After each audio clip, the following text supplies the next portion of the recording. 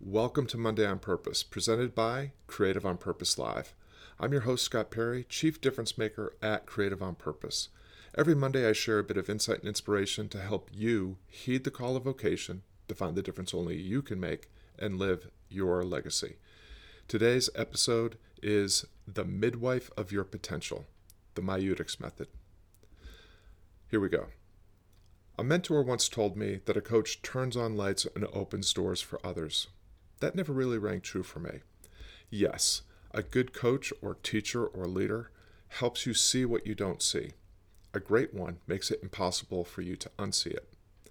The best generously and empathetically amplify and leverage that tension to encourage you to take action and step into your potential. But how do the best guides create and hold space that invites you to explore the edges of your understanding and ability with curiosity, courage, and commitment? The Maiudix Method.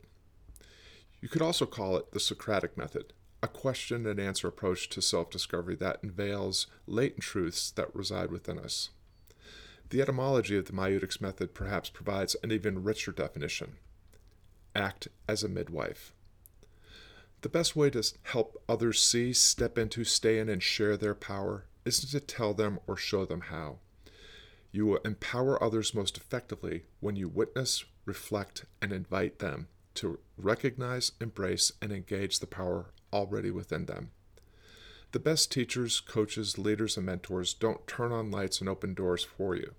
They help you recognize that light switches and doorknobs are available and encourage you to find them. Where do you seek empathetic antagonism? Who is the midwife of your potential? Thanks for tuning in to Monday on Purpose. If you like what you heard, check out the blog and other broadcast episodes at creativeonpurpose.com. If you're listening on iTunes, consider leaving a 5-star review, subscribing, and sharing this episode with a friend. Thanks for the difference you make. Let's keep making things better together.